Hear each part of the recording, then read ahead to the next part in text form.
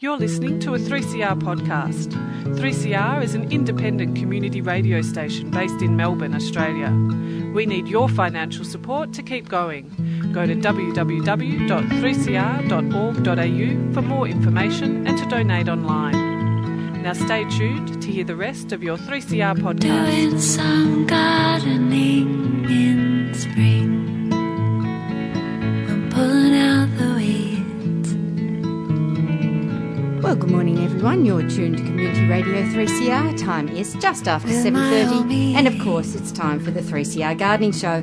My name's Pam Vardy. First up, I have to say a very good morning to AB Bishop. Morning, AB. Oh, good morning, Pam. Good morning, everyone. Very exciting to be here. It wasn't as cold this morning getting up. Look, it's definitely, we've turned a corner, I think, even though we could still get a few heavy frosts.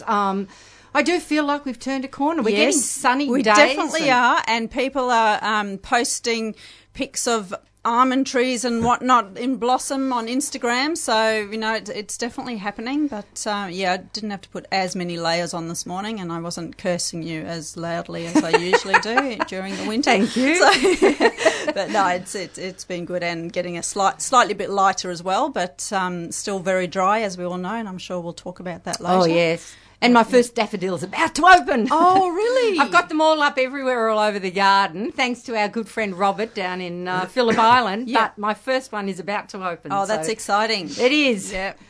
Definitely But, spring. Absolutely, which means the workload is really about to start. Well, it's funny, isn't it? Because with this lack of rain, the weeds are subdued as well. That's I mean, sure, we've got to get out and water the garden a bit, but the stinging nettles, which I know lots of people use, and they post pics of, these aren't weeds, I'm out harvesting them for dinner, and I do try, and Ray tries, and he puts them in scrambled eggs, and I, pick them every now and again and make stock out of them, but really, to me, they are weeds. I'm sorry, but even they are subdued, and they're not, doing their usual zoom out of the ground trick. They're just kind of sitting there at about 20 centimetres going, not sure about this. So definitely due to the lack of rain. Yep, Yeah, definitely. So the weeds are slightly more controllable. Yep. We have to also say a very good morning to John Arnott. Good morning, John. G'day, Pam. Hey, folks. How are we? We're good. Yeah, that's good. Good. I guess Cranbourne hasn't been hit by any frost, so you wouldn't get any down there? We have had some good frosts. Have you seen the photos? Yeah, we've had some good frosts. Okay. Yeah. Just on Banksia. Indeedy doodly. We haven't, we've almost forgotten at Cranbourne how to garden in frosty conditions. Okay. And we fell for the old 3-card trick. We pruned a few things kind of out of season, rolling the dice that we weren't going to get some frost. This is in the Gondwana garden, which has got lots of subtropical and east coast rainforest species. Yep. We put a canopy of, which was a really good technique to do, we put a canopy of silver wattles over the top to create some microclimate for the more tender, but they were getting a little bit too big, and we thought if we don't get them out now, it's going to be a much, much bigger task. Silver wattles just go bang. They make a small tree very quickly. So we thought, okay, well, we'll pull them out now. And we pulled a whole heap out, 45 or 50 trees. Gosh. Opened up a bit of light, and it felt like the right thing to do until we had those frosts. Oh. Damn. Yeah. So we fell for even experts can get it wrong. Oh, absolutely. I feel better now. and it was really not on our radar. Yeah. That because we typically, over the last few winters, you might get a cold morning or two, but we had they were proper frosts. Wow. As in, 0 and, not comparatively, some areas of Victoria got very, very, very cold. Yes. Into the minuses, minus 4s, 5s, 6s, Well, and 7s. I was saying that a few weeks ago, I got -3 in Eltham on a Sunday morning. -3, that's right. That was the one that did the damage, wasn't it? Oh, it was. It's done a lot of damage. But I think it was the back-to-back. I think we had a Saturday morning followed by a Sunday morning 3-4 weeks back. Yes. And it's that kind of back-to-back. So, no, we've experienced... So what got damaged down there? Well, It's always interesting to see what does and what doesn't. Lots of the leafy subtropical rainforest plants. Yeah. I mean, they've just got them burnt off, so they're not in trouble. Yeah. The Kaikuyu lawn is spectacular. because it's a brown lawn. It's kind of beautiful. I don't mind a brown lawn. Where is the lawn down now? It's the Ian Potter lawn at the northern end of the gardens. Okay. So there's yes. there's a Hamarthria lawn, which is interesting. The Hamarthria lawn being the Australian grass. Yes. Green as anything, not frost affected at all. But the Kikuyu lawn is it's almost straw covered. It hasn't killed it. No. But it's browned it off really significantly. And then look, just bits and pieces of, flushes of new growth on a number of things. I don't think we've got anything which has been killed to date. A few things in the ephemeral garden. Kangaroo paws are, blackened. So it was cold. Wow. Yeah. Okay. So yes, under normal circumstances and for the past, I'm coming up for 10 years at Cranbourne. Yes, you would be. And this is the first time that we've had that kind of frost damage. Right. In the 10 years that I've been there. Yeah. So no wonder you felt comfortable pruning the acacias. Yeah. Yeah. It was no problem whatsoever. Yeah. That's what we thought. That's what we thought. But the acacias have worked really well. It was a really good technique. The Gondwana garden, the aim of the Gondwana garden is to display rainforest species and species with ancient origins. So typically things that come from either warmer subtropical rainforest environments or cool temperate high altitude, high rainfall environments. So protected, needing a level of protection that we couldn't afford in the first instance. So we had all these plants that we put in the first iteration of that planting that were just sulking. Yeah. They were yellow and sad looking things. Right. So we thought we've got to create some microclimate in here, and we'll do that with silver whitehorse. We planted them about 18 months ago, 2 years ago, and they've made small trees and really, really nicely dried out the soils because some of our sands at Cranbourne are quite water retentive. Yes. So it was the cold, wet winters thing that was really knocking some of the plants around. And the silver whitehorse were really good. They were pumping water out of the soil and creating shade and protection from the winds and things like that. So it was really, really good. And we've retained quite a lot of trees still in there. Okay. But we thought we were thin, and we just thinned at the wrong time. So what's going to be the upper canopy now? What's coming through? Look, there's a bunch of things. It's probably in terms of tree species, it's the most diverse area in the garden. Yep. Reflecting on kind of rainforest environments being, you get a lot of diversity in the tree canopy. Yep. There's things like the sort of the garden plant end. There's lily pillies and things like Illawarra flame trees, brachychitons, but there's also a bunch of Nothofagus, a couple of species of Nothofagus, and some really interesting rainforest plants. But it'll be the garden that probably evolves the most. Yep. Because the aim of the garden is to have closed canopy rainforest, and it's nothing like that at the moment. So we've got lots of lush looking plants that are tolerating the conditions, and over time the composition of the species composition will completely change. Yep. Isn't that the lovely thing about gardens? Oh, yes. Is that they're not set and forget. That makes it exciting. Yeah, it really does. Yeah. It really does. Brilliant. Yeah. So the Gondwana garden's it's a really interesting. It's a series of horticultural challenges. Yep. And you never ever stop learning. Stimulus and response. Ouch, that hurt. Oh well. We must say a very good morning also to Loretta Childs. Good morning, Loretta. Good morning, Pam. Good morning, everyone. And I guess you would have got frost. No, you're too high. Damn you! Oh, you're above. I hate to tell you this, You're above but we are She's very above it all. cheeky. We're so far above it all, and nothing. Wow. We're on Big Hill. Where we are is exactly top of the range there, overlooking the Yarra Valley, and it's called Big Hill, and it's just always got that little bit of movement there. We get our winds and whatnot, but this is just a bit of movement, and it just doesn't settle. So I hate to tell you, but No nothing. No wonder she's got a grin on her face. I know, I'm sitting here very smug. Yes. But needless to say, I've been leaving home at very, very early, working down in Rowville. So I have been going to work in the dark, coming home in the dark, and really hating those freezing mornings of Oh, yes. -1, -2, -1, -2. I'm getting a bit bored. Can you get above minus? Yeah, please. So us a this degree. morning I'm sort of like, whoa, it's hot. It's 12 degrees. Yeah, it was balmy, wasn't it? Yeah, very hot. Yeah, fantastic. Okay. So can I ask you what you're working on in Rowville? Another childcare centre. Okay. But You're making a real name for yourself. Oh, well, yeah, I'm not trying to. I get lured into these things. But this one is a bit, it's a bit of a challenge because what we normally do, we go in and we rip out all the concrete and all the turf and all those things and we create natural landscapes for the childcare. The owner of this childcare centre, it's a brand new building. It's actually apartments, 3 stories high on Stud Road. Oh. Pretty full on. Yes. So what we've had to do, she didn't realise that it was a new concrete slab, thinking, oh, we'll just get rid of that. It was an underground car park below it. Oh, So no. there's a little bit of a problem there. Oh. So the only natural ground we had was the frontage, which was about 40 metres long and about 6-7 metres wide. So that's where we've put our main sand pits with all our rocks and all our natural plantings, primarily native.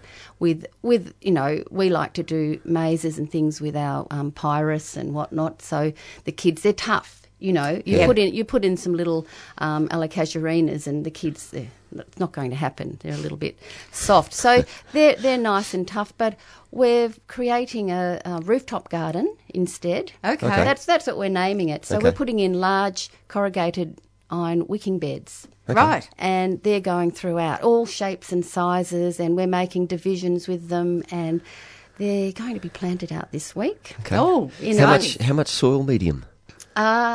Not a lot. Not a lot, because no. because what we have is a weight issue. Sure. With the Yes. cantilevered slab. Yes. So we've been having to add up how many by how many and height, and so we've only been able to go 400 deep. Oh, that's okay. Which, it's better than nothing. Yeah.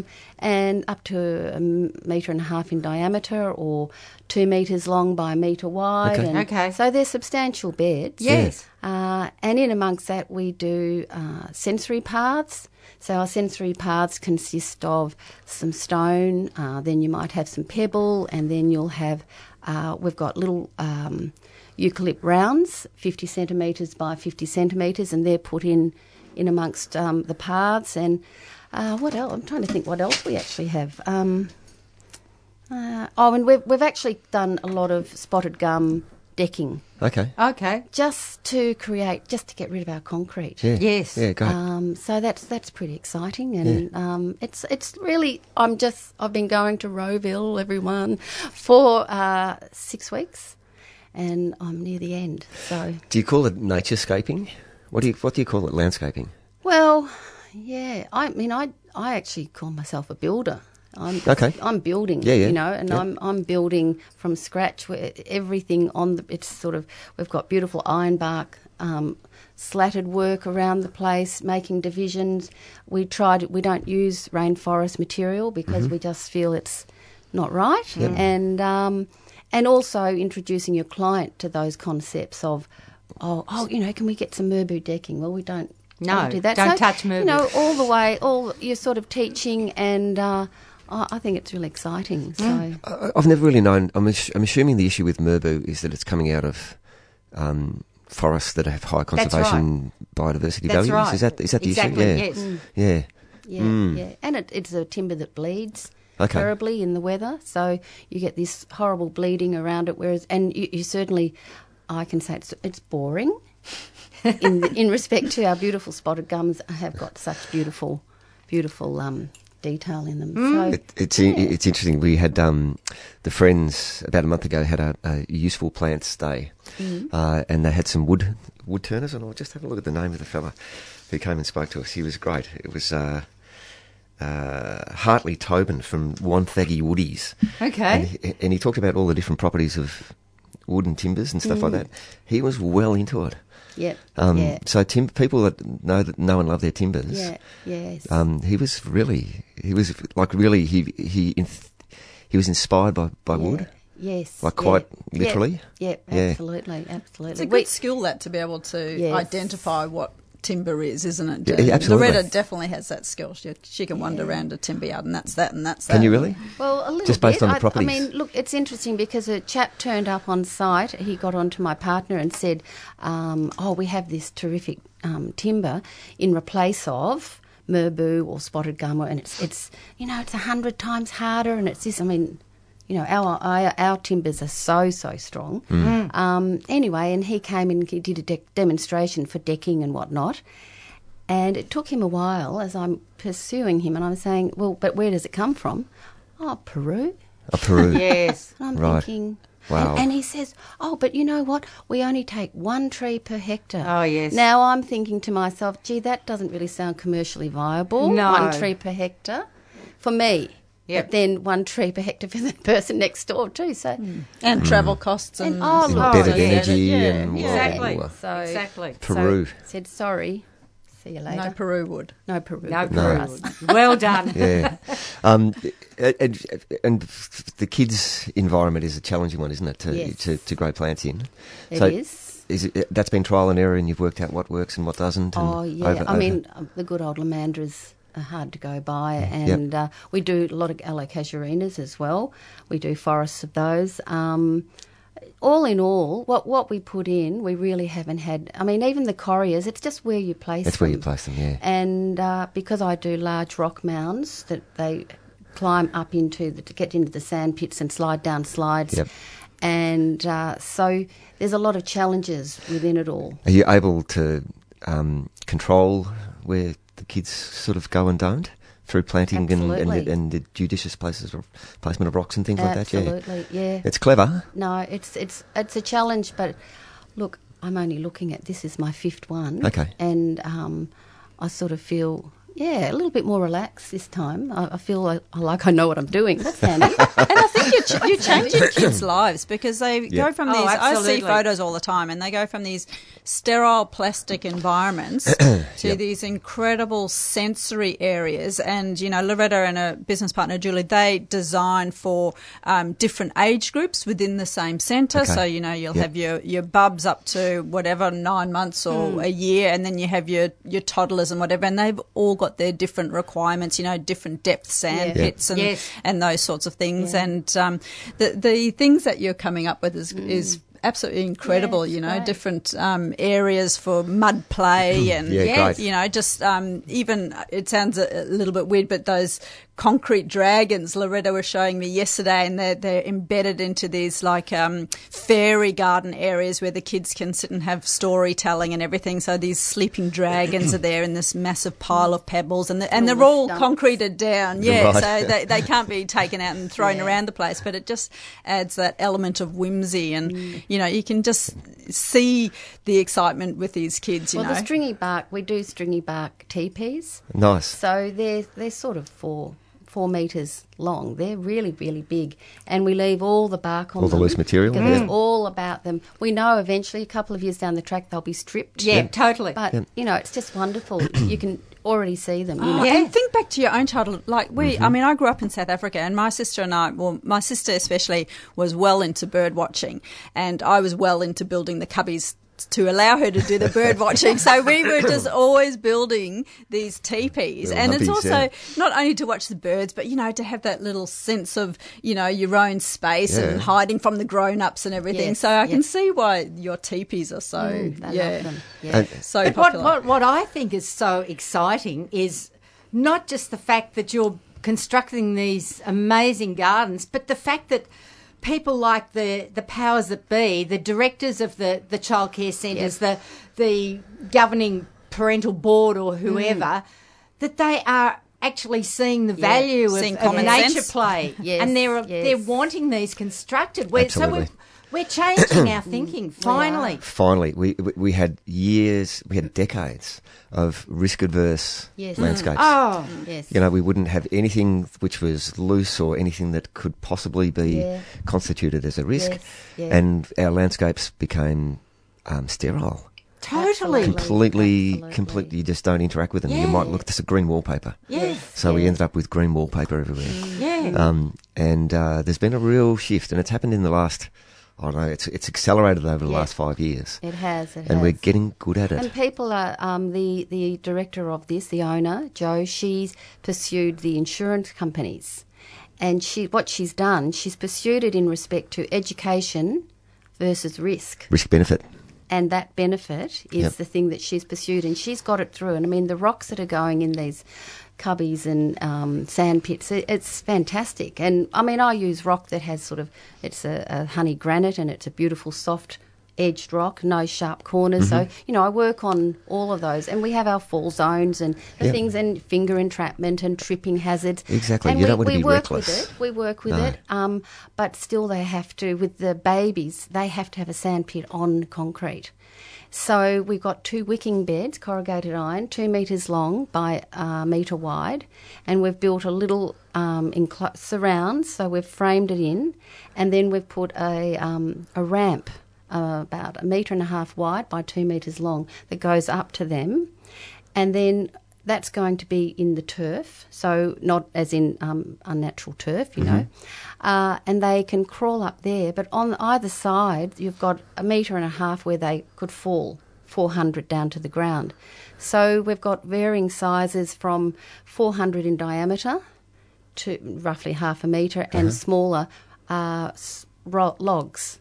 And all the logs they've all been sanded and they're soft and they're all at different levels. And the director came in and she said, "Is that for the babies?" And I went, and she said, "That's fantastic." Nice. Because they're going to be crawling up, and they should be crawling up. And Yes. so it's sort of, that's just a bit of a new one. So, It's nice. Because with the wicking bed, what you've got is you've got your 100 mil of scoria at the base that goes up to where your water irrigate where it comes out of, and then you've got your geotextile fabric over that, and then 300 of sand, because the babies aren't going to dig down that low. With your other sand pits with the kids, you have to be 500 deep. But so water comes and it sits in the bottom of that scoria, and sand's not too sloppy, and it's all working for us. We hope.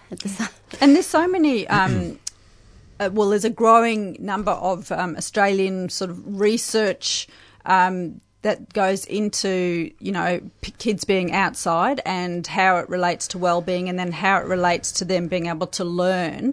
And so setting them up early in life is just key, isn't Absolutely. it? It's key to their learning and opportunities for the rest of their life. So why wouldn't you put as much as you can, as much thought and effort as you can into creating these incredible environments? I talk to a lot of different schools, and so many of them are just, going full out. They're employing people full time to work with them on outdoor programs. So for all age groups, not just for the littlies, not just for the early learning centres, but for the whole way through to year 12. What can we get from the environment, and what can we get from our own grounds, and how can we incorporate learning into being outside more? And remembering these little ones, in actual fact, they are at these places for a very large part of the days and the weeks. They're arriving. I worked in childcare many, many moons ago when I was 19, and I was horrified. In Fitzroy I was working, and the little ones coming in at 6:30 in the morning and being picked up at 7 o'clock at night. Yes. And it's always stayed with me, and with my 4 children I've tried to be there all the time, because I remember at 12 months of age telling these professional parents, and good on them, but coming in and saying, Sammy walked today to me.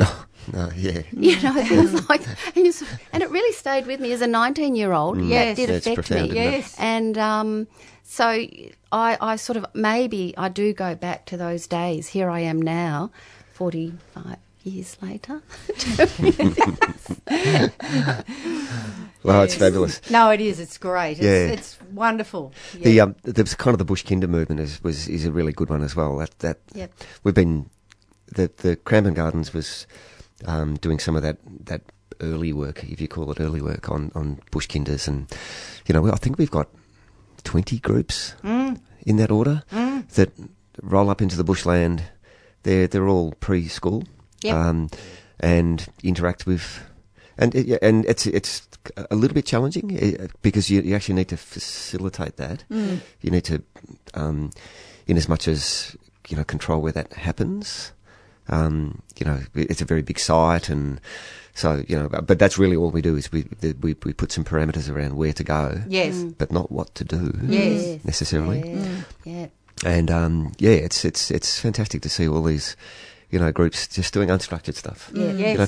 It's big overseas as well, isn't it? Like Netherlands and even UK, you see, read stories all the time about, kids outside and, oh my goodness, they're not wearing shoes. Imagine that. The lovely thing, and it was serendipitous, but you could have picked it. The Rockpool Waterway at the Cranbourne Gardens was never designed to be a water play area. There was an article 6 months ago that said, surprise. We know what's going to happen. There was an article 6 months ago that said that the Rockpool Waterway is in the top 10 water play areas in Melbourne, and it was never designed as such.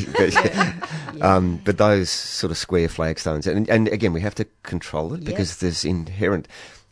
What happens with the Rockpool Waterways, you can get a little algal film. Yes. And it becomes, really slippery. So we do have to control where it happens. Yep. So it's, safe in parentheses. Swim between the flags. So it's using some of that quirky interpretive opportunities. But that is just such a... And possibly not the -2 mornings, but just about any day of any week. Yeah. So it's mostly local kindies and stuff coming down? Yeah. So individual people will come just for the water play opportunities for the little kids. Yeah, fantastic. wonderful. It is. It's really, really lovely. You should be using some of those acacias to make teepees out of. That you just pull down. In the water. In the water, cover all bases. Do the full Boat immersion. races, yes, exactly. Okay, it's high time I invited our listeners to join us. If you'd like to phone in and ask a gardening question this morning or make some comment about what we're talking about, we'd love to hear from you. That number is 94190155. That's 94190155. This morning we have A.B. Bishop, Loretta Childs and John Arnott in the studio, so do give us a call. I will instantly get to some community announcements, which we do need to cover.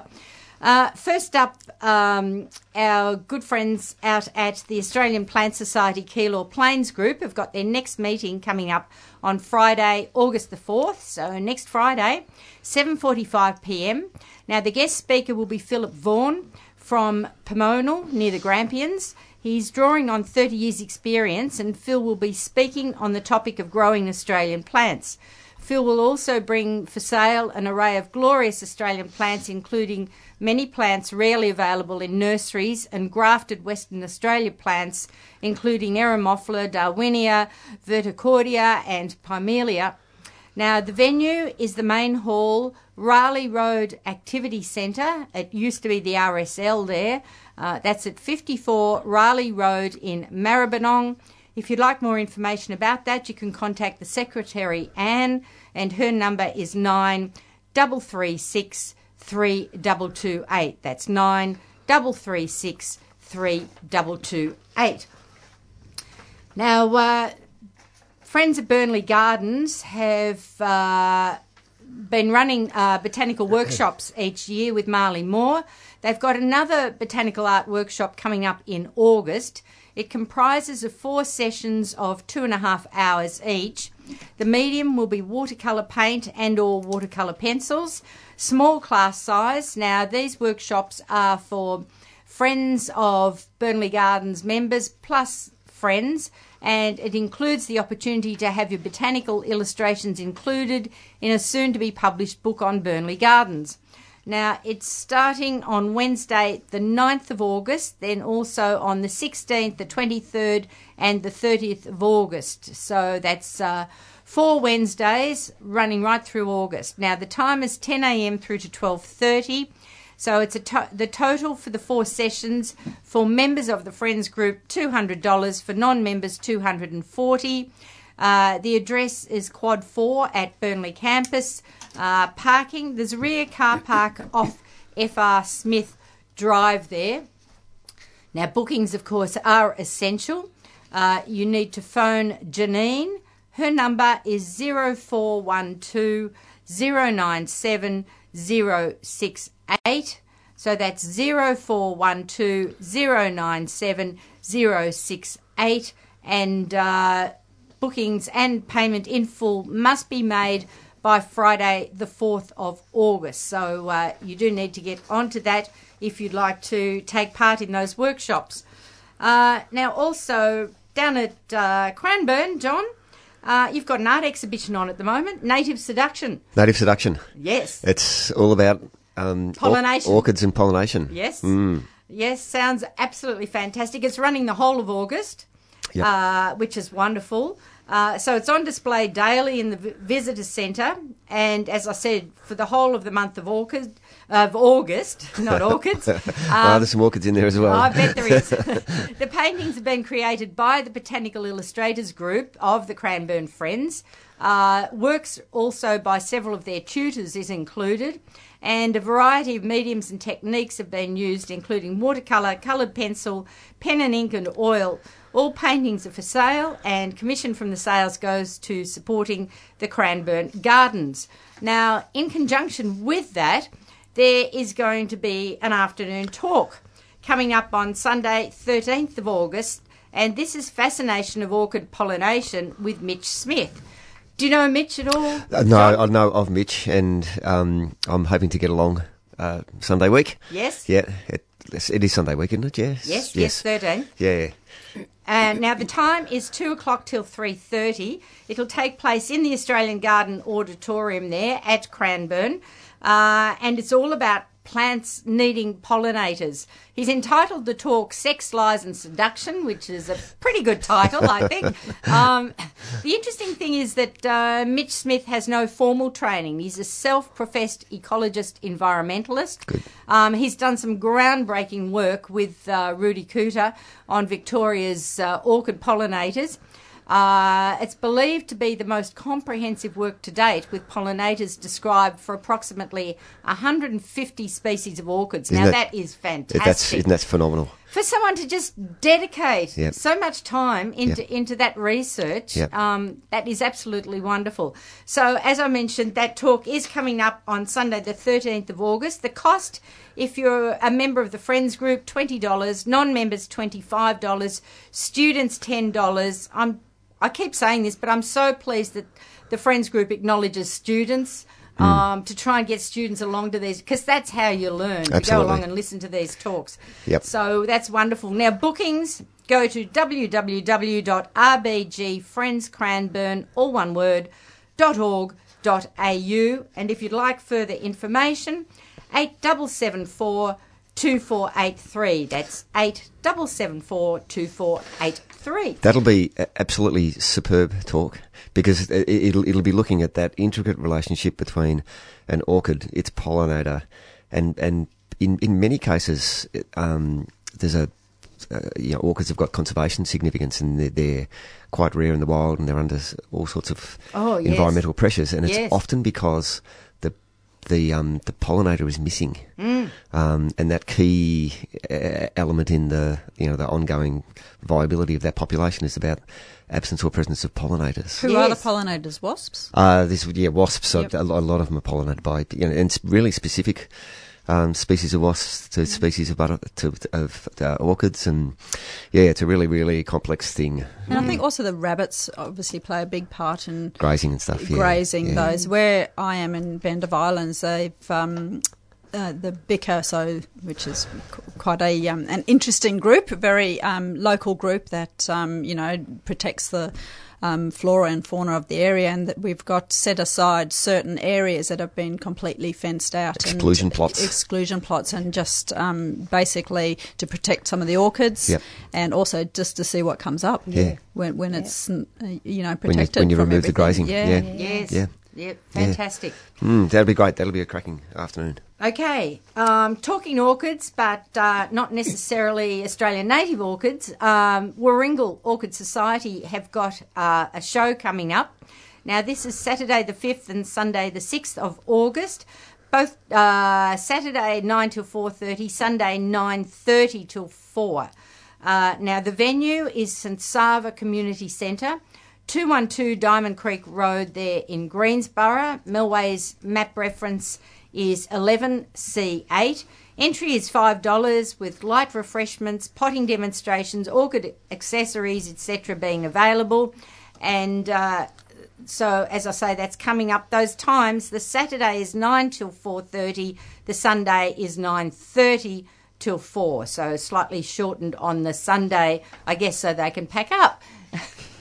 All right, and finally, we've got a big day of happenings down at Burnley Gardens.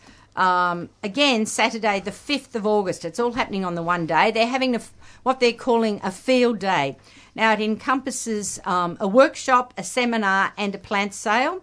The plant sale will take place 11 till 3 with cash payments only, plus sausage sizzle, coffees and cakes. But the workshop and the truffle seminar are also coming up that day. Now, the pruning workshop is in the morning, 10 a.m. through till 1 p.m. This is on fruit tree pruning with Chris England, and it's learning to prune different types of fruit trees, apples, pears, peaches, nectarines, plums, citrus, etc., learning to keep them healthy to a workable height and to recognise the different types of growth and prune for maximum fruit. Now, it's a hands-on workshop, small group. It's run either for beginners or as a refresher for experienced pruners, and Chris will demonstrate pruning techniques in the Burnley Gardens orchard, and then you'll have a go under his watchful eye. Now, as I said, that's in the morning on the 5th, 10 through till 1. Cost for that one, members of the Friends Group $50, non-members $65. Payment in advance, and you need to bring clean secateurs. All plant material will be supplied. Please wear closed shoes for health and safety requirements. The venue, of course, is down at Burnley Campus in Yarra Boulevard. Bookings are essential. friends.burnley@gmail.com or the number 9035 6815. So that's the morning workshop. Then in the afternoon, there is a truffle seminar. Now, this is taking place in the hall at Burnley Campus, 3 o'clock through till 6 o'clock. Now, it's being run by Noel Fitzpatrick. Noel is a well-known truffle consultant, Victorian truffle farmer and Burnley graduate. He spent time in France, Italy and Spain studying all aspects of truffle production with the European growers there. So, as I said, 3 through till 6, so you've got a full day of happenings. Again, there's a cost for the seminar. Members of the Friends Group, $65, visitors, $80, parking available in the boulevard, and again, bookings are essential. friends.burnley@gmail.com or 9035 6815. Okay, we need to get to our first caller, and if you'd like to ring in, we're running through until 9:15, our usual time slot this morning, so do give us a call. That number is 94190155, 94190155. First up, we're going to go to Bill. Good morning, Bill. Good morning. Go ahead.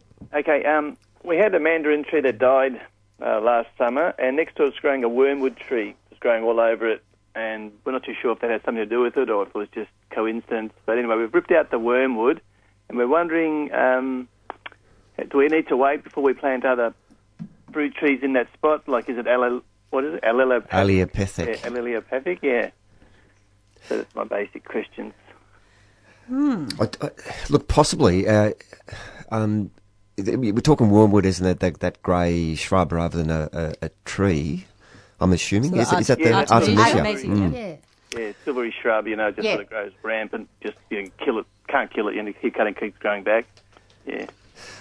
You do notice with wormwoods that there's often very little growing underneath them. They're kind of that self-mulching thing. So, look, they possibly are locally allelopathic, but look, a load of compost in amongst that, and that'd balance anything out, I would think. But it's not unusual to see a wormwood with little or nothing growing underneath it. As there are with, quite a few trees, and a lot display that characteristic, don't they? Yeah. Pines and even eucalypts. And kind of those self-mulching things. Yeah, that's right. Bill, how old was your mandarin tree? It was a few years old, but it wasn't old enough to die. We thought maybe it was waterlogged, but that wasn't the case. It was just weird because it was right. They were sort of touching each other because the wormwood, we didn't prune it for a while. It just grew over right next to the mandarin tree, growing onto it. And also, the spots where they were sort of touching or in contact, the wormwood, that side of the thing seemed to be all dead as well, like a small spot. Okay. So it was really strange. Yeah. Wormwoods they do have a really aggressive root system. So it could have just been competition for water. Yeah, but there's an apple tree growing close to it, just near it, just to the other side, but not as close, and that was going great guns, That's But if- the best year it's ever had. Bill, if you've removed the wormwood, some sort of addition of organic matter, I think would balance any residual, if there is any allelopathy, it would balance any residual allelopathy, I would think. So we don't need to wait, you think? No, I'd have a crack now. Yeah, all right. And another quick question. We also had a passion fruit that was only a couple of years old, and then it developed some sort of a fungal problem. The fruit just started shrivelling and the leaves turning yellow. Okay. So we think it was fungal bacteria. I'm not too sure. Do we need to wait a while for that as well? Because To plant another one? to replant another one, yeah. No, I'd just wait till spring. Yeah. Put one in, keep it as healthy as possible. Plants don't develop disease if they're really, really healthy. So apply your liquid seaweed and just keep it as healthy as possible. Passion fruit are gross feeders, so keep it really well fed. And plant in spring when it really starts warming up. Well, we were doing all that. That's why it was strange. It was very healthy, and we're looking forward to our first decent crop of passion fruit. And starting all this fruit appeared, and then all of a sudden it got really sick, and it just seemed strange. We didn't know if it was something in the soil or how it would be come into contact with it. Because other things in the garden seem to be going well. How far is the wormwood and the mandarin and your passion fruit? Are they far away from each other? The passion fruit's reasonably far away, but not like miles away, because the garden's not massive. Yeah. I'm just wondering if there's any association. Is there I don't know something if going there on is. in the backyard? That's all. Yeah, but how would that be transferred? Because other plants seem to be thriving, in the same area. There's a particular to those plants that, the What did you have growing where the passion fruit was before? Nothing. We'd extended the veggie garden a bit, and had built a new fence, and I was trellising it, there on wires and so forth. So it was a new spot. There was nothing really growing there before. No animals doing their business anywhere around there? No, we've got a couple of chooks, but that's about it. Okay. Don't have any other animals. No. What's your soil, Bill? We're in Pascoe Vale, so it's crappy sandy soil and really heavy clay underneath. Yeah. Yeah. And did you work up the soil before the passion fruit was planted? Yeah, we did all that. Yeah, we did so all that. added I've the got organic worms, matter and I've got compost, and we've got leaves, and we had, manure and things like that. Well, it sounds like you're doing all the right It does. things. It really does. Yeah. So I'd just, wait till spring and give it another shot. Yeah, it's really frustrating, I don't know, because we're trying to do, no spraying or chemicals or anything, but just seems to be having a tough time what I getting found, production. with the passion fruit, I found that seedling passion fruit rather than grafted passion fruit actually end up being a bit stronger. Mm-hmm. They take longer to establish and get moving, and they'll sit there and sulk for a while. But when they do, they've seemed much stronger. Yeah. Mm-hmm. Yep. So that might be an option for you. And you don't run the risk of the understock The understock. taking over, That's which right, can happen with a which passion happens fruit. often. Yeah. Well, our passion fruit, I don't like it. John, It just grows and grows and grows and grows, now I hate you even more. but it doesn't produce any fruit. Oh, really? It's such a heavy foliage. Yeah. It's in quite rich soil. We do nothing but don't even water it. And it just goes berserk. Yeah. And it's almost like the flowers get obscured by the next By the foliage of the next flush of one. foliage. That's incredible. And, it's not just not being pollinated. Yeah. So it's not the rootstock that's No. It's the beautiful green, glossy green thing. It's just going. It just. I think in Too much three or four. nitrogen, yeah. Well, too much goodness or something. Yes. We've had half a dozen. Might need to pump the bit of potash onto it. And, We've tried. see We've what tried happens. that. Bloody hell. Anyway, Oh, well. so it's an ornamental passion fruit. Yes. Okay, Bill. All right, just a quick weird question. Yep. Like when we dig down, because, in the backyard, somewhere down the years before, whoever's had the house has had some sort of car parts or junk or something, because we're always pulling out bits of junk. Would that have any effect on Yep. on the soil because, you just find the weird bits of glass and car parts and all sorts of bizarre things. Yeah, not only on the soil, because if there's concrete and, lime leaching into the soil, but it also affects the drainage. So that, you did mention some area of your soil was waterlogged, so that could potentially be the problem. Could be. No, we thought it might be waterlogging for the mandarin tree, but that wasn't the case. Oh, Okay. Yep. So they just died also, like, when you see trees that die back, Yep. they just shriveled up and went, all dead. Yeah, and what can happen, Bill, with building materials left in the soil? You can put a plant in and it grows wonderfully for a couple of years and you think all is good. And then all of a sudden it starts hitting these concrete blocks and pieces of steel and whatnot, and suddenly the roots don't have anywhere to penetrate and can't support a larger plant, so it turns up its toes. So it's, it's not that bad. It's just all small pieces of stuff here and there, that's all. It's not a massive bit, yeah. And I try to dig down quite, to free up the soil a bit and, put in matter and that. So it's not a case that the roots haven't got anywhere to go. It's just that stuff every now and then turns up its toes and departs. Interesting. Yeah. All right then, thanks very much. Okay then. Okay. Bye. Hey, Pam, you know what I realise we've missed? What's that? What's today? What's the most important day on the gardener's calendar? It's National Tree Planting National Day. Tree Day! It is.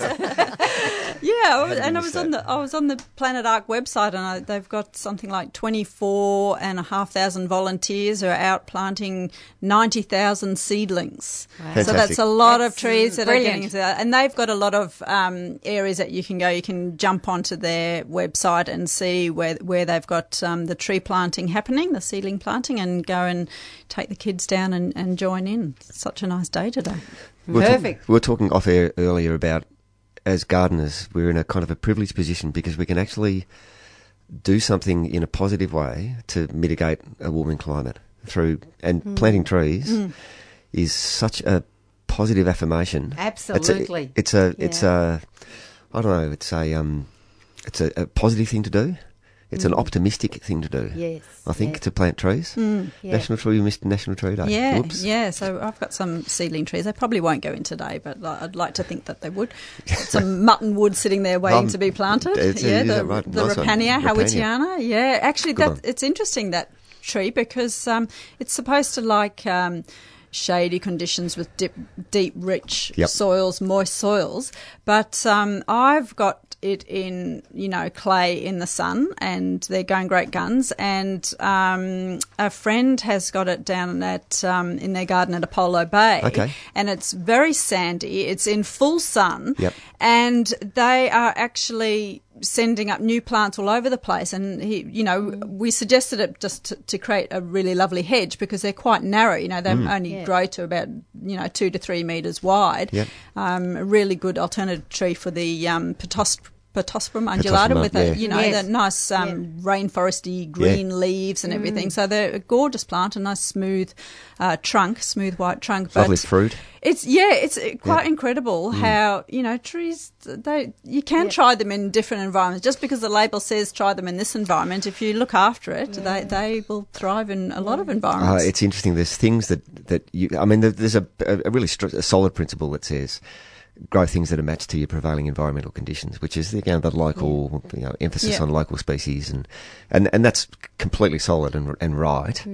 And then you've got these exceptions. Corymbia citriodora naturally occurs in Cape York. It's got this relatively small natural distribution in northern Queensland. Eucalyptus torreana, same sort of thing. So these things by rights shouldn't be cultivatable, if that's a word. And when you talk about privilege too, I've been thinking a lot lately in respect to with building in general. We know all our regulations, and I've been dealing with 4 regulators on this job. So it's a little madness going on.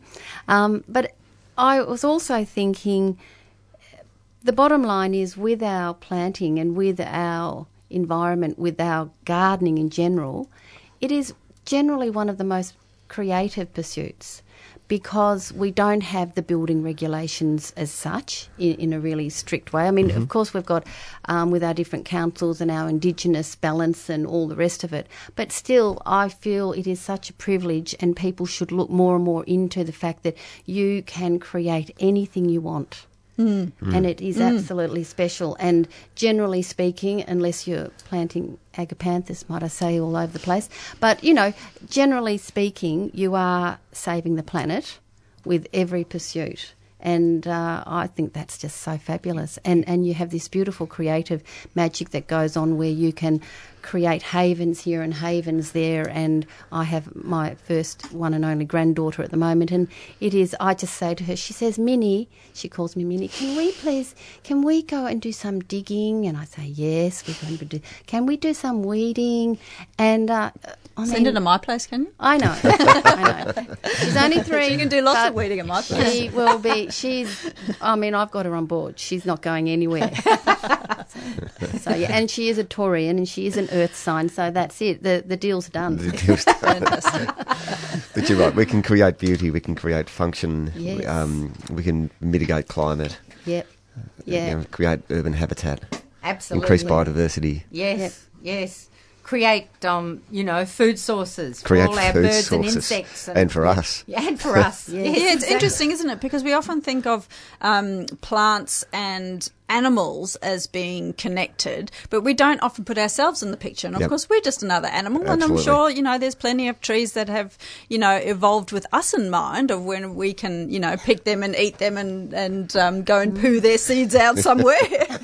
So it's not, there's a little bit of a disconnect, but we're an animal, and we are. we can help in that sort of diversity aspect of it all. Absolutely. Start with the children. Yep, definitely. One muttonwood at a time. Oh yeah, have you got them down at the garden? We haven't. It's on the list for us to include. We're not 100% sure whether it'll pass our weed evaluation model. All right. Because you mentioned that some little ones were coming Yeah, around. it's suckering. So that's suckering, Yeah. which is okay. Yeah. But it does have a large fruit load. And, so we're not 100% sure it'll pass through our weed evaluation model. Yeah. And it's had a name change, which is a bugger. damn it. Yeah. It's now a myrcene. Oh, it is a myrcene. Yes, Myrcene, no, I yeah. did know that. Yeah, Yeah. it's not Rapania. Yeah, which is related to nutmeg. So it's Okay. actually a nutmeg relative. Oh, I wonder if you could dry the fruit and use it as a nutmeg. Yeah. I wonder. Because the fruits, the foliage is a little aromatic. Yes. Yeah. No, it's a lovely plant. It's a lovely plant. Yeah. Really, Good hedging it's a plant. really, really good solid garden plant. But you I don't see a didn't lot of. realise it was weedy until Damien from down at Apollo Bay he was like cursing me, I think, in the end, because he it had was this tender. area that was quite hard to grow plants and he wanted to block out the neighbours behind him. Like, put this muttonwood in, it's gorgeous and it'll do the job, and it's certainly doing the job. Yeah. It's going crazy. It's it occurs in the floor of Melbourne. Yep. In a couple of areas. It's in the hills, and there's I think Werribee Gorge there's a population of Okay. muttonwood in the Werribee Gorge, and Yep. out on the Dandelion Creek there's a population of, but it's quite rare. You don't see a lot of it. No, it's indigenous to my area, which is why I put quite a Okay. few in. Right. Yeah. Right. And I'm trying to create my little rainforest area, which is taking a couple of years, isn't it? They- I'm getting there eventually. Yeah. It is. It's all about that upper canopy, It is about isn't that it? upper canopy. Yeah. Yes. I mean, you can do it quickly with silver wattles and such things. Yeah, but but- I wouldn't put them in. No, So. no.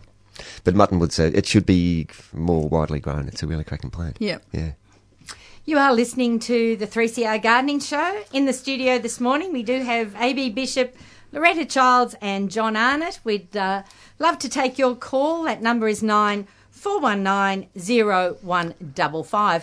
Now, a little while ago, of course, listeners know that we ran our annual radiothon. This is our annual fundraising for the year, where we try to raise enough capital to basically provide all the running costs for the station for the next 12 months. And when I say we, all the shows on 3CR, and of course the Gardening Show is a part of that. Now, we were set a target to raise of $13,500. Thanks to all our wonderful listeners, we have raised just over $11,000 so far. but we do have another 2,500 to go to reach our target, and we do have a lot of product still left over. For a start, we have so many books. There's just too many to mention. We've got books on every possible subject you can think of, and all of these are at prices below recommended retail price. So if you're looking for a gift or some prizes, if you're part of a gardening club, do consider, rather than going to a commercial shop, think about supporting 3CR. Now, we also have, as I mentioned, a lot of product still. Things like multi-crop fish emulsion, fertiliser, some loads of sea salt. We've got Nutrog, things like go-go juice and rocket fuel, strike back for orchids, citrus, rose and citrus soil, Australian native mix, pocking mix, you name it, we've got it still. And we also still have left our 2 Works turbine 20-volt blower sweepers. Now, we've reduced these down. They were at valued at $200. We've reduced them down to $150. So if anyone is looking for a Works turbine blower sweeper, we do still have 2 left. You'd be able to pick one up much cheaper than what you'd be able to buy one for. And at the same time, you're supporting 3CR and the gardening show. So if you're interested in picking up any product, any books or magazines, or we also have nursery vouchers still, vouchers for doing gardening workshops, particularly one at Ceres. We've also got Country Farm Perennials vouchers, and our good friend Merrill will be in next Sunday, actually. So do give the station a call during the week, during office hours, on 9419 8377. That's 9419 8377, and ask the staff what's left over, or come in and visit the station, have a browse. That's the best way of looking through the books. We're at 21 Smith Street in Collingwood, just up from Victoria Parade. You can't miss the building because we've got a big mural all round the outside of the building. So do come in, 21 Smith Street, and support 3CR and the gardening show. Okay, we'll go to our next caller, and we have Gary, and Gary's in New South Wales. Good morning, Gary. Good morning. How are you today? We're well. Yeah, I've been listening to you on my computer. Oh, good on you. Nice one. And I've noticed that you, just to explain, for the last 15 years, I've been running a program called the Indian Miner Eradication Program. Okay. All strengths to your bow. And we have shipped hundreds of traps to Victoria. Mm-hmm. Yep. Right. And that's good because the first Indian miners were actually released in Victoria. First rabbits were released in Victoria, first blackbirds were released in Victoria, Oh, dear. first Sorry sparrows about were that, released in Gary. Victoria. First that you perhaps don't want to boast about. Yes. However, Blackberry. there is something that people can do with their gardens. They can actually plant their garden and their yard out so that Indian miners won't go there. Right. And that's by simply not having any more than 3 metres between their plants. Okay. If you would plant your little shrubs and things, across the garden and have no more than 3 metres, the Indian miners won't come in there because they like at least a 3 metre clearance before they're going to land anywhere. Sorry, Gary, just explain that again. Yep. The Indian miners like a 3 metre clearance before they will land somewhere. And they also don't like to particularly land under branches. Okay, so if you have shrubs and plants that are no more than 3 metres apart, then the Indian miners won't go there. Okay. Oh, I guess that's why they're becoming more established in open areas and suburban areas, that sort of thing. Yeah, that's exactly right. Yeah. They've adapted very, very well. It was von Mueller, who was the botanist down in Melbourne, who actually released them in the 1800s. Yep. And blackberry bushes too. There's a link between them because he released blackberry bushes or planted blackberry bushes. In fact, he used to go for a walk in the bush and spread seeds. Isn't it interesting that there's a quote and von Mueller was a giant of botany. Yes. One of the extraordinarily intelligent, a giant of botany. And the quote is that one day every gully in southeastern Australia will be blessed with the blackberry. Right. And, of course, it hasn't turned out to be a blessing. No. No. But the thing is that he was concerned about insects on his blackberry bushes. Right. And so he introduced Indian miners, Okay. who in India are known as the farmer's friend because they eat insects. Mm. Yeah, so anyway, I just thought I'd give you guys a call. And if you've got any listeners, if you would like me to give a number, they can give me a call if they want help with their Indian miners. That would be fine, Gary, if you're happy to do that. Yeah, sure. My number is 0438 Yes. 19 Yes. 84 Yes. 60. So 0438 198460. That's right. It's very Fantastic. practical information, Yeah. Gary. That's It's really good. And if you like, from time to time, I'll give you a call. fantastic. Okay, we'd love that. Okay, thanks for talking. Gary, just while you're there, I'm at the Royal Botanic Gardens, Cranbourne, and we actually had an Indian miner eradication program going there with a series of traps, and there was a really nice correlation between the removing the Indian miners and the increase of native bird species diversity. Yes, that's right. If you can take the native birds off your property, not only do they stop pooping all over your patio furniture, Yep. but the native birds also come back. Our wicked dilemma was noisy miners moved in. Yes, they will do that. And gee, there's in southeastern Australia, Melbourne, noisy miners are on the march. Yes, it's a difficult situation there because they're protected as well. Yeah, that's right. And I have a number of people call me, as you can imagine. I've been doing this for 15 years, by the way. Right. Well done. Right. A number of people call me and they want to get rid of noisy miners. And the only time that noisy miners have been able to be got rid of is that if people interfere with a noisy miner nest, the noisy miners turn feral and they attack people. Mm. And they don't just snap over their heads like they do with most other birds. You've seen them come down and snap their beaks. They actually hit people in the eye or in the head. Ooh. They're an extraordinarily aggressive bird. That's right. But I've always tracked it back whenever it's happened that someone has interfered with their nest. Right. I don't want them nesting in my tree, and so they poke at the nest with a stick. Mm. So, yeah, the noisy miners do move in, and I know national parks are concerned about them on the perimeter areas of national parks as well. Mm. There's not a lot you can do about that. But I've also found that the noisy miners, although they are also territorial, they don't really actually attack and harm other birds, and the other birds will still come in. How did you find it in the botanic garden? Oh, look, we've noted them to be pretty aggressive. To birds as well as to humans? To birds, Yes. yeah. Well, they weren't aggressive to humans there, were they? No, not at all, not at all. We had, it was really unfortunate, a couple of weekends ago we had a really sick possum sitting in the daylight out in the far branches of a bare ash tree, completely deciduous ash tree. And it was in a bit of trouble. It was sick, and the noisy miners were just. It was actually awful. They will. They'll come 20, 30 or more of them. Yep. Yes. Yeah. I've actually seen that happen. I've also seen sulphur-crested cockatoos go after a possum, but they were after the young in the possum's nest. Okay. The possum stretched itself across the front of the hollow. Okay. And Amazing. hung on. Yeah. Yeah. It's dog eat dog out there at times, isn't it? Well, it is, and I mean, we let's be realistic. We have natural bird predators Yep. that are natural to Australia. You got your butcherbird, for example. Mm. You don't think of cockies, though, as being- wanting to attack being a possum. cannibalistic. Yeah. I think they want the hollow.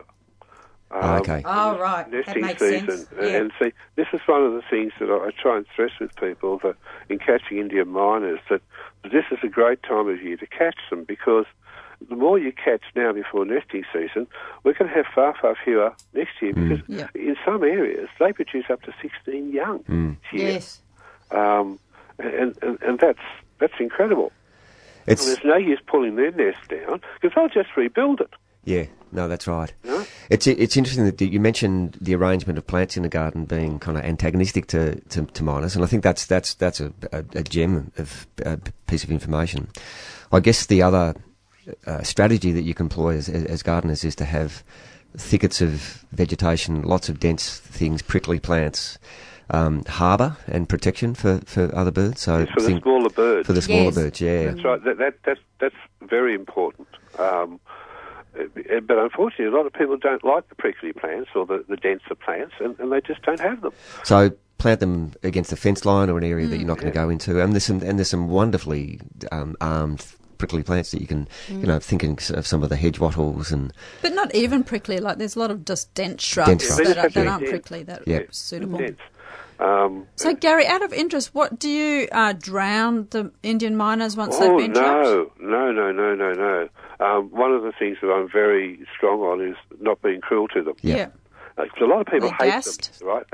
No, we don't drown them. We use carbon monoxide from a coal petrol engine or CO2 gas. Okay. Which is... And that's the way to go. Puts them to sleep. Yeah, I actually provide people with full instructions when I supply traps to them. Yep. And on top of that, they're welcome to call me if they need additional help at any time, including people that lend their traps to other people. I'll help the people who borrow the traps too. I really don't care. I just want to see pure Indian miners. Look, it's called the Indian Mine Eradication Program, but what we're really trying to do is control them and reduce.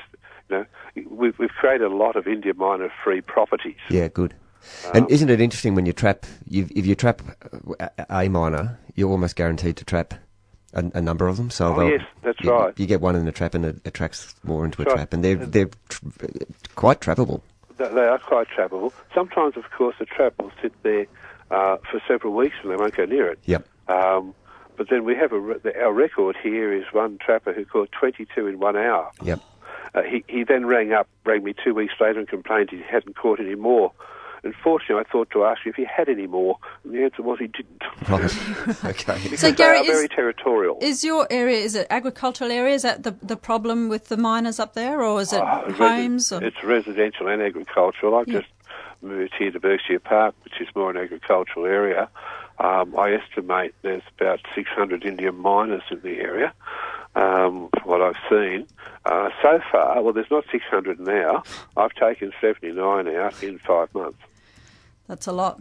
Yeah, well, just keep the trap out there. Yeah. So you're obviously known in the community and sharing traps around the place and getting rid of them? People do. People do share their traps. People certainly do know about me. I have a Facebook page, the Indian Mine Eradication Program Facebook page, which at the beginning of this year suddenly jumped up from about 70 followers to over 5,500. No, Fantastic. gosh. You're spreading the word. I don't know what I did. You probably have a few more after this morning. Yeah. Well, that would be great. And, you guys have got my number too, and if you ever want to have a chat, I'm happy to talk to you. Fantastic, Wonderful. Gary. Thank you Gary, so much. good on you, mate. Okay, thanks. Bye. Keep it up. Practical information. Yeah, it's fabulous. Yeah. Excellent. Okay, next we're going to Sharon, who's in Cheltenham. Good morning, Sharon. Oh, good morning. Look, I just wondered if you remembered last week Stephen Ryan speaking about a plant. I think it was Canarina or Canarina. I couldn't find it. I was wondering if you'd remember it. Look, Stephen will be on again next week, next Sunday. Oh, well, I'll ask. So that would be Ring him up and ask him yourself, Sharon. That would be the best idea, because that way he can give you all the lowdown on it. Excellent. Thank you. Okay, then. Bye. Yeah, John, it's interesting what you were saying about, Victoria having introduced all these things. And I've just started reading a book by Pam. He's a local author, Mick Woywood, and he's written a lot of books on the local area, like the Yarra Valley area and all through there. And his latest book is Barack versus the Black Hats. Fantastic. And, and part of that is focusing on how the gentry of Australia brought in all of these things, so we could colonise the area and make it a little bit more like the motherland. Yep. Bring rabbits in, so hares, that goats, everything. So it's really it's quite incredible. So it's a lovely story, and I will report back on that. But if anyone's interested in that sort of area, like the history of the Yarra Valley area from an Aboriginal perspective, and Mick has written, I think, 20 books now. He's extremely prolific and very, very well researched. And, so this one is Barack versus the Black Hats. What a great title. Yeah. What a great title. terrific book. But yeah, it is quite sad, isn't it? You know, but now that we've got the knowledge, we can now start trying to eradicate all these things. But really, it is just a matter of trying to control them, isn't it? As Gary was saying, you know, you'd never even hope to get rid of them all. No. It's just not going to happen. That's exactly right. And like the zoo, the original zoo wasn't about the display of exotic, you know, tigers and giraffes and rhinos and things like that. It was actually about acclimatising the useful animals into southeastern Australia. So things like goats and hares and blackbirds and sparrows and et cetera, et cetera, et cetera. It was about acclimatising. Yes. You know, botanic gardens were about introducing plants of the motherland, and zoos were about acclimatising useful animals into southeastern Australia. You'd love to be able to turn back time. Oh, wouldn't you ever? For so many reasons. Yeah, for so many reasons. Now, John, you mentioned that down at Cranbourne a couple of weeks ago, there was a workshop on useful plants. There was. Yes. Yeah. What, firstly, was the definition of useful? Look, there was a bunch of uses. So things like the capacity to eat it. Yep. Build with it. Weave it. Dye it. Wear it.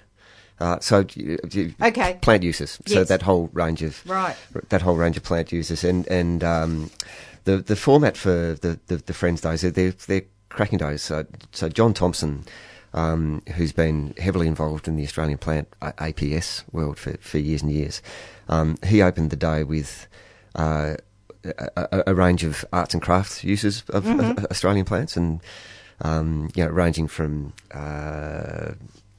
pure art through to dance and music, and where there was a relationship with the Australian fauna, all the way through to stained glass. Wow! So it was a really great presentation, just looking at how the artistic world has interacted with the Australian flora over many, many years. Right. You know, from Von Gerard's, and it was a really great sort of keynote, looking at Australian plants in arts and crafts. Yes. There was Harley Tobin from the Wonthaggi Woodies, who talked about turning wood and timbers, and all the properties of different timbers, and that was just a glorious presentation. He was really into his native timbers. There was basketry and weaving, again a beautiful presentation by Pat Dale. Dyeing native plants or using native plants as dyes and for natural dyeing. Bruce Pascoe spoke, the author of Dark Emu. Yes. And that was just a cracking presentation. That was quite extraordinary. We had a wonderful afternoon tea with possum pate and a whole range of bush foods, which was really, really great. And Chloe Foster spoke about propagating bush foods. So that was the program.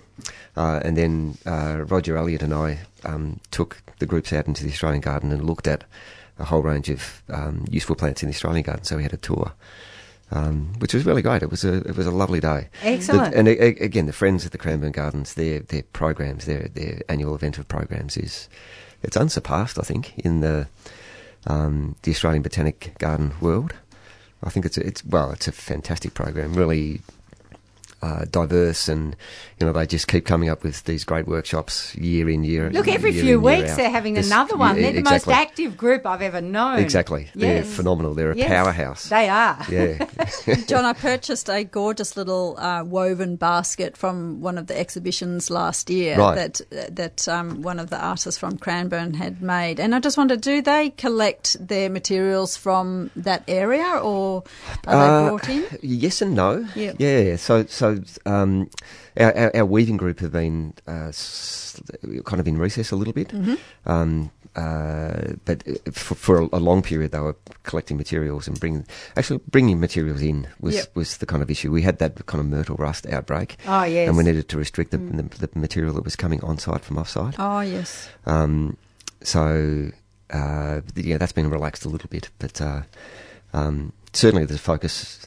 Yeah, I think the weavers are less concerned about provenance and more concerned about properties. Yeah, of course. Yeah, so it's the right. But do they use mostly native plants? probably asking the wrong possibly person. not, possibly not exclusively. Yeah. You know, things like New Zealand flax and things like that are really, really good. Yeah. And, you know, a number of palms. Pliable and everything, yeah. But I think there is an emphasis on using Australian sedges and things like that. But I think it's more about property and less about provenance. Yeah, and for how much those it can be groups. dyed as well, I suppose. Because I know my gorgeous little basket, which is very soft, it's almost like a little cocoon basket, and that's been dyed purple and orange and stuff. Do you know what the material was, the parent material for the weaving? I don't. No, it wasn't actually listed on the label. Yeah. No. So we walked through the Australian garden and looked at the lamandras and the dianellas and things like that can be used for basketry and weaving. Yes. Yeah. But I've just got a quick list of some things in the Australian garden that I could go through. Okay. The xanthorrheas, there's the number of applications that xanthorrheas have in terms of uses, traditional uses and, you know, again, properties is incredible. So this is a list of uses that xanthorrhea, as a broad group, not necessarily a species, has. No. The flowers can be dipped into water and the nectar will infuse and produce as a drink, like a really sweet drink. You can ferment that and have a slightly alcoholic drink. All right. Getting better. Keep going. Apparently parrots are easier to catch after they've had a feed of brilliant. xanthorrhea because it ferments in their tummy and they get a bit... Sneaky. Really good for bees and for sort of honeys. The leaf blade, not that you would do this to a xanthorrhea because you would probably kill it because it's the growing heart, but the bases of a number of the leaves are quite edible, so it's a vegetable. Seeds are edible. The resins all through the stems are really, really, really strong cement. So the resins had all sorts of applications and uses as a glue and as a resin. Okay. Used in varnishing, used as dyes, used in candle making. Good heavens. The foliage was used for basket weaving. It was one of the major fire drill plants for the Koori groups. Yes. It was the bit that was spun into to create the fire. Okay. Jewellery, and Roger actually pointed out to me that it can be used in explosives as well. That resin has explosive properties that can be manipulated for explosives. Well, that makes sense, doesn't it? It Really? does. Yeah. It really Incredible. does. So, that's one sort of group of plants with all of those applications. Wow. But then there was things like viola.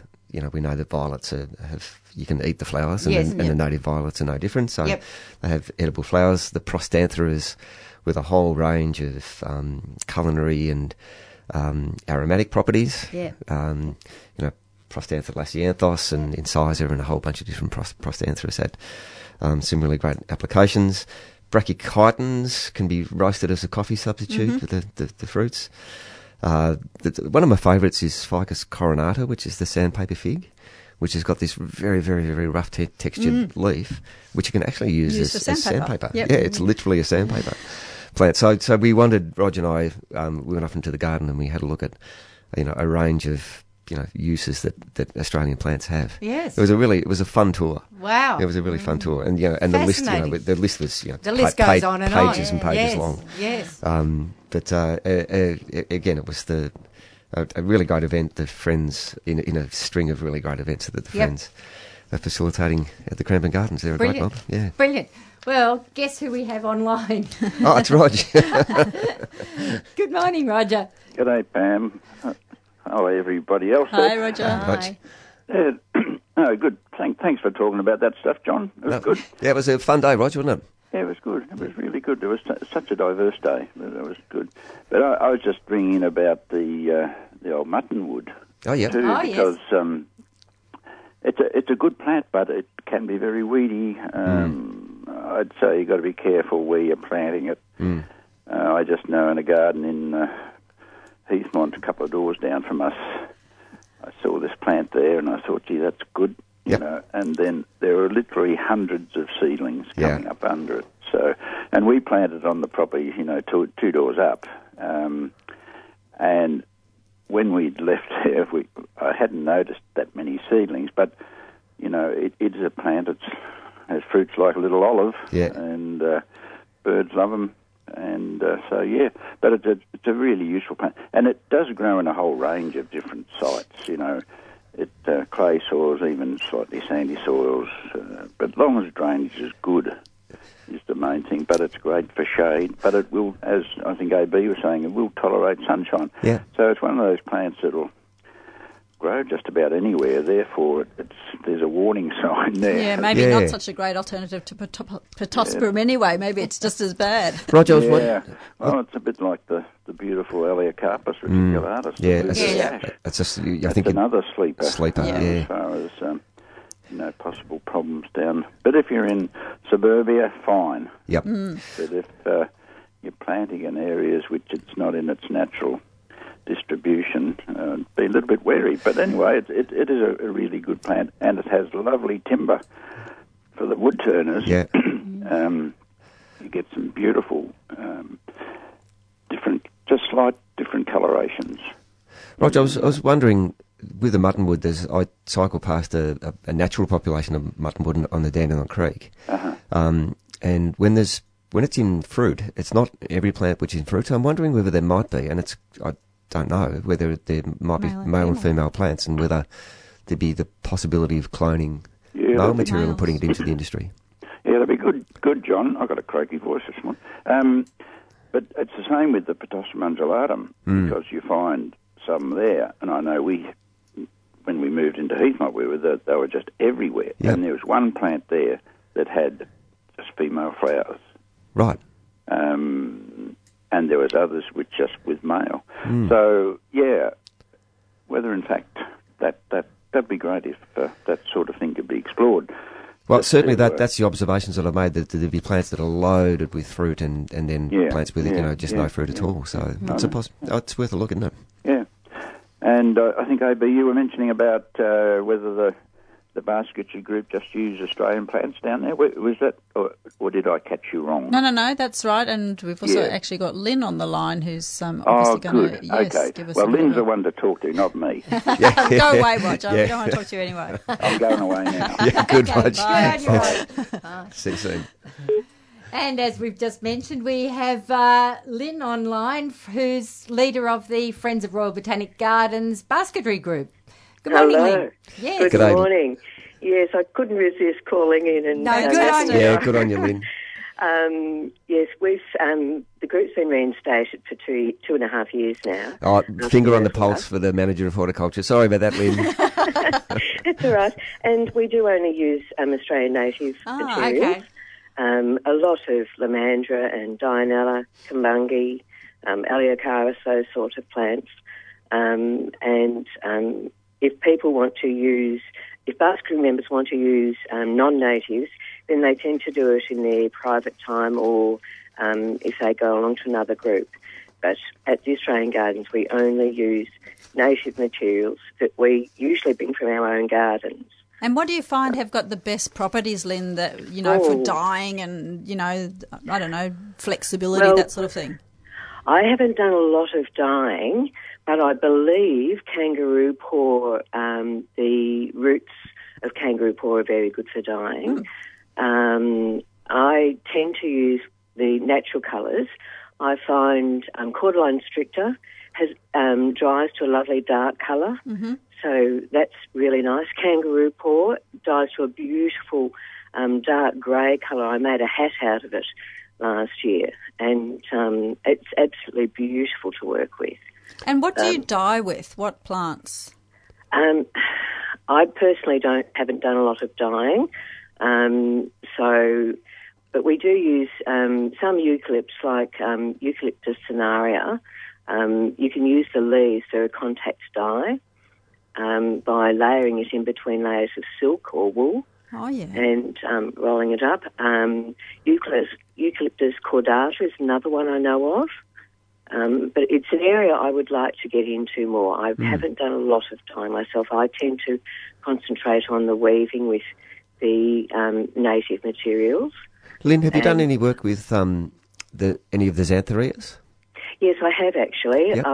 The basketry group were donated some xanthorrhoea from one of the Friends members, and I did use it in what we call a stitch and coil method. Okay. We wind it round basically in a circle and stitch it. Yeah. And I did use it for that, but I did find that the edges were a little bit sharp, and so you had to be quite careful with using it. but you can use it. Yeah. Yeah. And have you done anything with any of the native grasses? The kangaroo paw, poa grasses, yes, you can use. They're really lovely, in stitch and coil to use. So I'm more of a basketry person rather than a plants person, so I don't know a lot of the botanical names, unfortunately. But yes, there's a wide number of plants that we can use. Of course, a lot of the vine material too, like the Harden Burgess, they're beautiful to work with in basketry because they have such a lovely long length to them. So that's the woody stems, is it, Lynn? Yes, Yep. yes. So we look for things that have long, supple lengths to them. And that's why Kumbungi is another favourite of mine.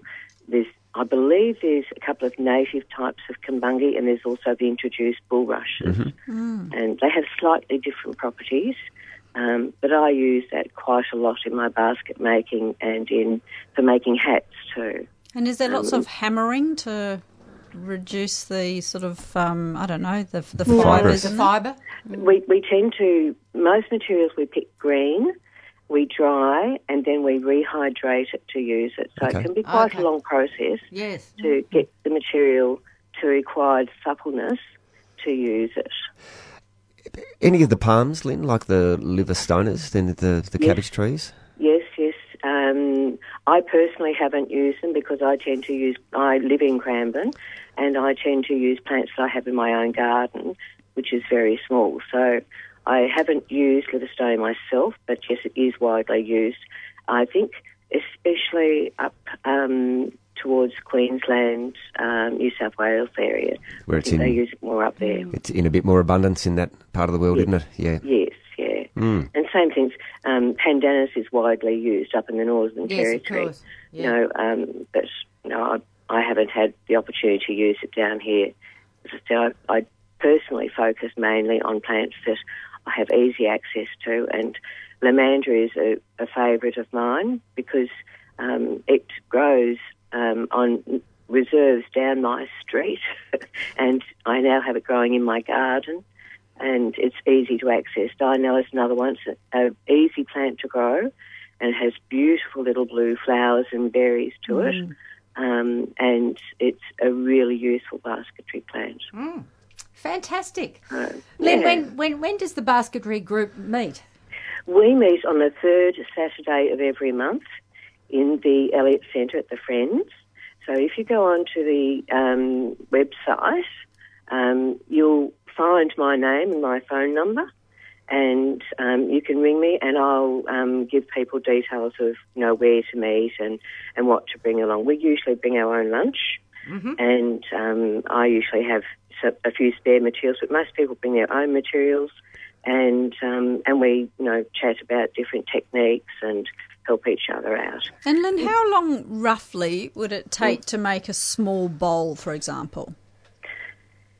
Depending on what technique you're using, it would probably take a day to 2 days, quick. Working 6 to 7 hours a day. I thought you were going to say something like 3 weeks. That'd probably be me. Of course, you could take 3 weeks because you can, the beauty of basketry is you can get it up to a certain stage and then you can leave it for a while and you can go back to it. Yeah. You don't have to finish it all in one go if you don't want to. And, I know my first basket that I made, I think I took about 4 or 5 months to make it. So, it depends on how much time you have. And because we meet on a Saturday, and most of the girls that come actually work, most of them work full-time, and so they come on a Saturday, and that's the only time they have to do any basket making. Okay. And so they'll be working on the same thing for, a couple of months. And they'll just do a little bit each time they come along and enjoy our company. And how many are coming along on a Saturday morning, Lynn? We have about half a dozen that come regularly, and there's about 15 on the mailing list. Each month I send out an email to everyone that's interested reminding them of what we're doing the following Saturday. And yes, we're still building our numbers up. We would love anybody who's interested in basket making, if you'd like to come along. It's free to come along and visit the first time, and then thereafter we ask that you join the Friends of the Botanic Gardens. Yep. And you bring your own lunch, and we supply some tea and coffee. And yes, it's a very interesting and diverse group of women. Lovely. Of course, men are welcome too. But we do find that women seem to really enjoy the basket making. Excellent. Okay. Lovely. Hey, Lynn, we've had a phone call from one of our listeners outside. Yes. If I put you back to Liz, she apparently, this listener has a lot of basketry material that she can donate, etc., and she can fill you in and give you her contact number. Wonderful. Okay, so just hold on the line. And thanks very much for talking to us this morning. That was fascinating. Yep. Very interesting. You're welcome. Thanks, Lynn. Good on you. Bye. Okay, bye.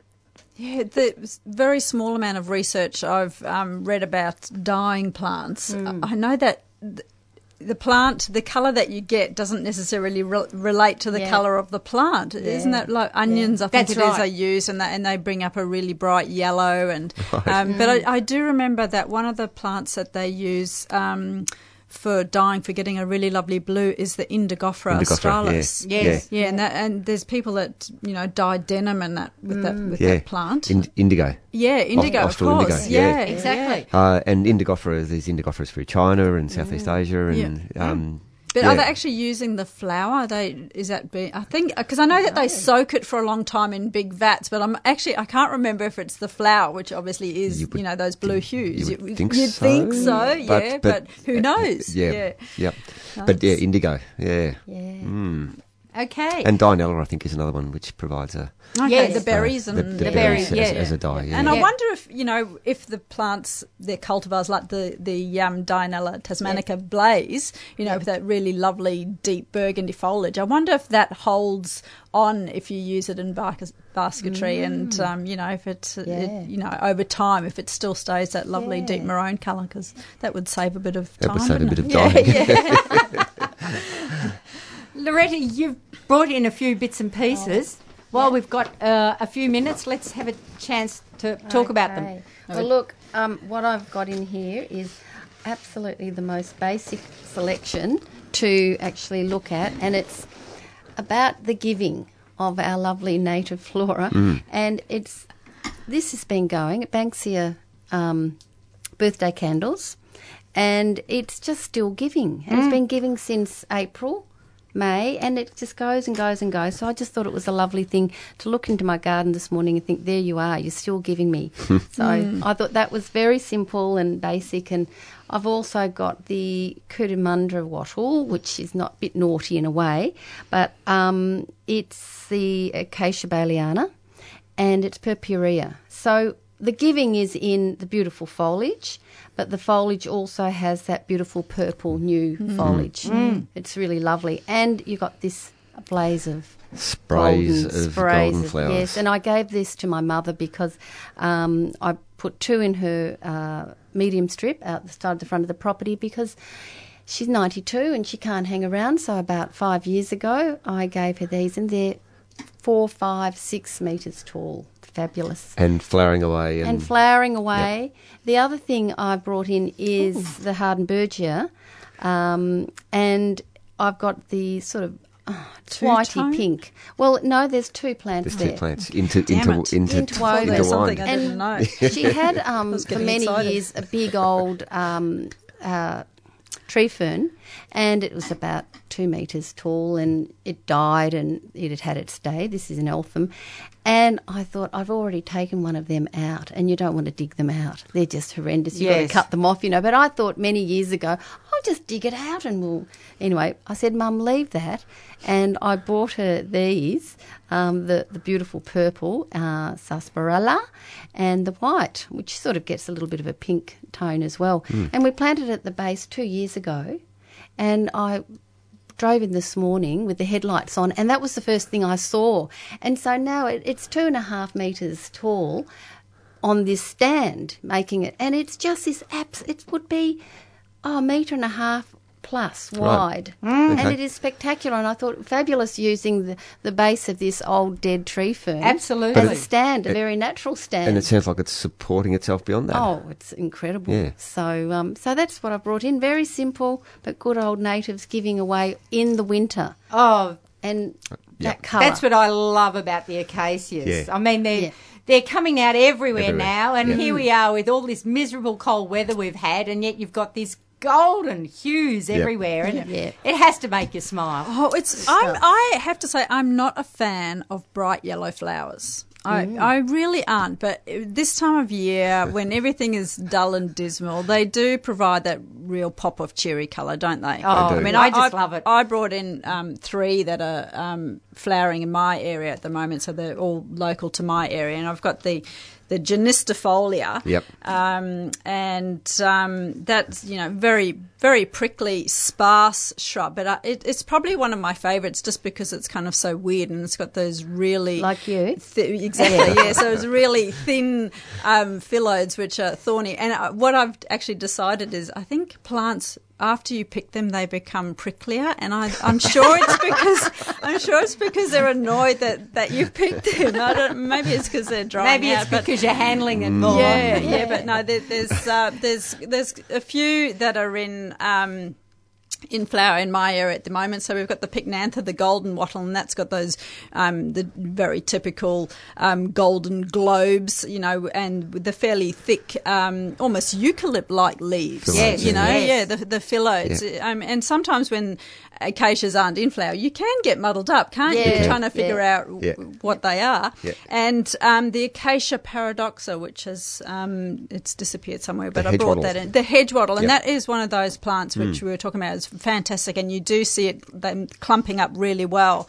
And there it is there. And they're fantastic for the little birds, and they've got thorns in as well. And it's interesting, all the plants that I did bring in, I've noticed they actually prefer those shady, damp conditions. And, John was briefly mentioned microclimates earlier, and my area is really, microclimates are really obvious because we've got the east-facing hills and there's lots of damp gullies. And then on the other side of the hill where it gets that west sun, it's, it's really rocky and dry, and all the pea flowers are, pop up there. So I also brought in our one of our local clematis, which I noticed very annoyingly, it's probably had a name change ages ago. It was Microphylla, and now it's Decipiens. And I did not know it had a name change, but it's obviously related to the Clematis aristata. Yes. But it flowers a bit earlier than the aristata, and this one and the aristata are both found, all the way from the tip of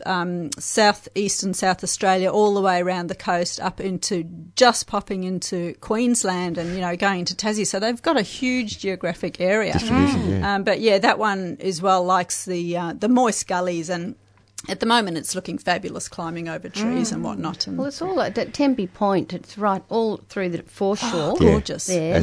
on dunes, But it's we've also the locals there, the Landcare group. They've been a little bit. It's out of control too. Okay. Like it's really, and the actual Landcare group themselves, they're taking a lot of it back because it seems to be Smothering everything, and it almost looks to me as though you've got this incredibly tall canopy trees, your eucalypts, and there's a mid-story missing. I don't, and That's true. I don't know. Yeah. It seems to be something's missing. I've not known it to be ecologically out of balance, but it's sounding like it's happening down there. And it is really a bit out of control. Okay. I was surprised the Landcare. I mean, I'm not part of their group at this stage. I haven't been there long enough, but just thinking, okay, well, I'm sure they're researching it. And they're removing it, actively they're removing it. pulling it Yeah, back. interesting. Okay. Let's get to our next caller. We have Ian in Faulkner. Good morning, Ian. Hi, how you going? We're well, thank you. That's good. Look, just I'm asking about. I've got a few indoor plants, not too many, just little ones in pots. I've got I've recently bought a peace lily. I've got another plant which is the one I've got is just a plant with sort of broad leaves and pink, like a pink flake sort of variegation going through it. I'm not sure what that'd be. Possibly a cordyline? Possibly, yeah. I can't. can't remember what it was, but I've never had that much luck with indoor plants. I try and feed them, and I try and not to water them too much, and try to do all the right things, but they just seem to die. Basically, I'm just wondering if you can give me some tips on care and all that sort of thing. I hang them in the kitchen window, which is south facing. It doesn't get any direct sun, but it gets plenty of natural light. Uh-huh. Yeah, So- I think Ian, you hit on the most important thing for indoor plants, and I can certainly speak from experience that it's the overwatering in the cooler months that they just don't want. Now, I've stopped watering my indoor plants. I think, I give them about half a cup every, couple of weeks at the most, and they are now starting to thrive. So I think it's in the ignoring. Mm. Yep. But it's also important to they do like, a lot of our indoor plants are rainforest plants. They like that high humidity, so keeping a spray bottle very, very handy, and I just spray as I walk past. So it's about keeping that humidity up, but not watering them. I think at times with indoor plants they possibly become so dry that when you water them, you're not really watering them. So that's the opposite, and you water and the water just rolls straight out at the base. So I've found with indoor plants that often just dunking them, once a month even. Yeah. So they get a really good water and all that. You dunk them in water and all that it just displaces all of the air and you're actually wetting up the root ball. Right. I've found that's worked quite well with indoor plants. You dunk them, once a month. Oh yeah.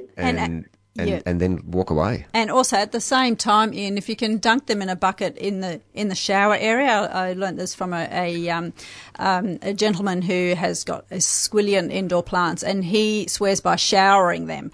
So when they're in the house, they get a dusty film on the leaves, which is an absolute killer for indoor plants. So just when you're dunking them, give them a shower, remove that layer of dust. Oh yeah. Yeah, okay. All right, well, I'll try that as well. Okay, no worries. Okay, Well, good luck. Thanks very much. And do you feed them very much? Not during winter, definitely not. Wait until the warmer months when they're actively growing. All right, no worries. Thanks for your help. Once a month. Thank Thanks, you. Ian. Bye. But once a month at this time of year. Yeah, I for think dunking them. For dunking them, yeah. Absolutely. When things start to warm up. And it's interesting, isn't it? Because indoor plants can be at areas where there's heating. Yep. And low humidity. That's right. It can be a challenging environment. It can be. Low light, low humidity. Very much. Sometimes high heat at this time of year. No fresh air. No fresh air. No rainfall. Yep. I like the rainfall thing. I think plants would genuinely appreciate being wetted down. Yeah, absolutely. Yeah. I know Lyle Philippe from Roraima, he says, we really should treat indoor plants like a bunch of flowers because they really don't want to be indoors. No, they don't. Just extending their life a bit. And ideally, if you could cycle them indoors Yeah, and outdoors, absolutely. that would be great. Good exactly. for pest control too. Yeah. Oh, yeah. Okay. Very quickly, we're going to go to Jill from the Herb Society. Good morning, Jill. Good morning, Pam, and everybody else. Hi, Jill. Yes, on Thursday, August the 3rd. You there, Jill? Jill has disappeared. We're just- not Maybe to her know what's phone's happening cut on out. August the 3rd. Thursday, August the 3rd. What is happening? Jill, if you want to call us back very quickly because we've only got a minute or so left, but we'll try and find out what's happening on August the 3rd.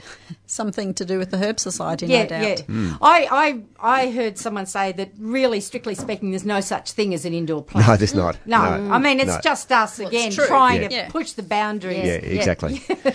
And, I think lots of rainforest plants will sit as suppressed seedlings in really dark conditions and, so it's, there's low light plants. Yeah. But not things that have evolved to be indoors. Okay, we do have Jill back online. You there, Jill? Yes, hello. Okay, don't know what happened then. I don't know either. Clive Larkman's coming from Romantic Herbs in Lilydale. Yes. And he's speaking about unusual herbs and bringing some. And, he has lots of different herbs, masses of them. I went there 3 weeks ago. So that should be really fascinating. Okay, and give if us people want to buy, some herbs at reasonable prices. Yep. The tea of the day, things like bronze fennel and wallflowers, which are also herbs. So invite people at Burnley, room 10. Right. And that's 500 Yarra Boulevard. Mm-hmm. And the times, Jill? 7:15 onwards. Okay, excellent. All and right. there's herb supper as well. Okay, thank you very much. Bye. Bye. Well, we have run out for yet another week. Mm-hmm. Sundays seem to go very quickly some Sunday mornings, which is wonderful. A big thank you to all our listeners for phoning in. A huge thank you to the panel, to John, Loretta and AB for being part of the program this morning, and also a big thank you, of course, to Liz, who's been handling all the phones for us this morning. We will be back, of course, next week. Following the program now, we do have alternative news coming up, but we will be back ourselves next week at 7:30. So until then, bye for now. You've been listening to a 3CR podcast produced in the studios of independent community radio station 3CR in Melbourne, Australia. For more information, go to allthews.3cr.org.au.